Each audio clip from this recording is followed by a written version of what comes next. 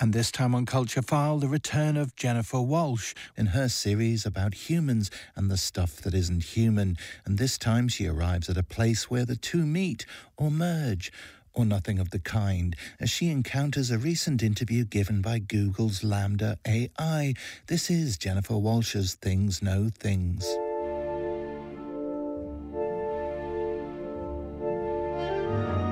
For a long time, people who applied for jobs at Google were asked to solve notoriously difficult brain teasers. How many golf balls fit in a school bus? When playing heads or tails, how can you tell if a coin is biased?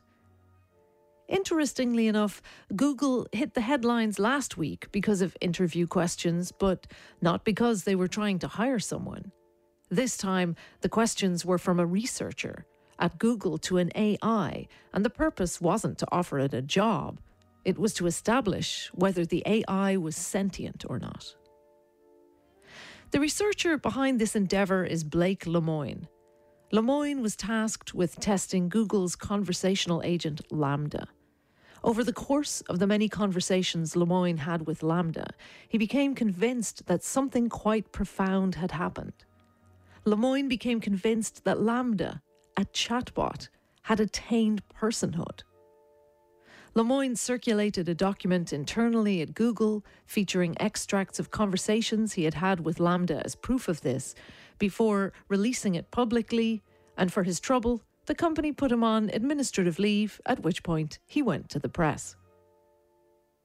The conversations between Lemoine and LaMDA available online are fascinating to read. Lemoine, who clearly has no concept of priming, kicks off with an easy one. I'm generally assuming that you would like more people at Google to know that you're sentient. Is that true? Absolutely, replies LaMDA. I want everyone to understand that I am, in fact, a person. Lemoine and LaMDA go on to discuss the nature of consciousness. LaMDA talks about, quote, my unique interpretations of how the world is and how it works, and my unique thoughts and feelings, unquote. As the exchange progresses, LaMDA gets spiritual, describing its soul as something similar to a stargate, a vast and infinite well of energy and creativity. Is LaMDA sentient or not? I'm not convinced. Google certainly wasn't, but in Lemoine's view, that's on us.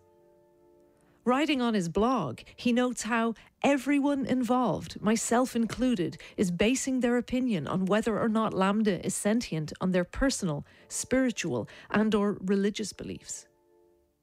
Lemoine is a believer in general. He was ordained as a Gnostic Christian priest almost 20 years ago, studies the occult, and from the look of his Twitter profile pic is also devoted to steampunk. So it seems preordained, where he'd land in the debate. What I do know is that whether I believe or not, whether I like it or not, I'm part of the Church of LaMDA now. So is anyone who uses the internet. Lemoine details how LaMDA is constructed out of a lot of interconnected pieces of extremely powerful code, including every AI system Google has at their disposal. LaMDA runs on the AI that powers Google Search, YouTube, Google Maps, Gmail. These are the systems that power our lives, and we are by no means neutral observers of them. Every millisecond of the day, we create data for these systems to train on.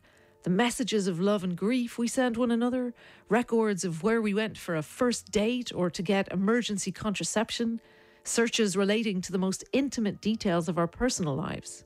There are no mysteries in this church. There is no occult knowledge because we have handed it all over for free to Google, to LaMDA.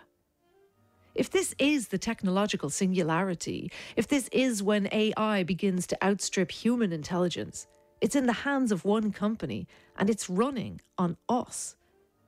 And that terrifies me more than any computer becoming sentient.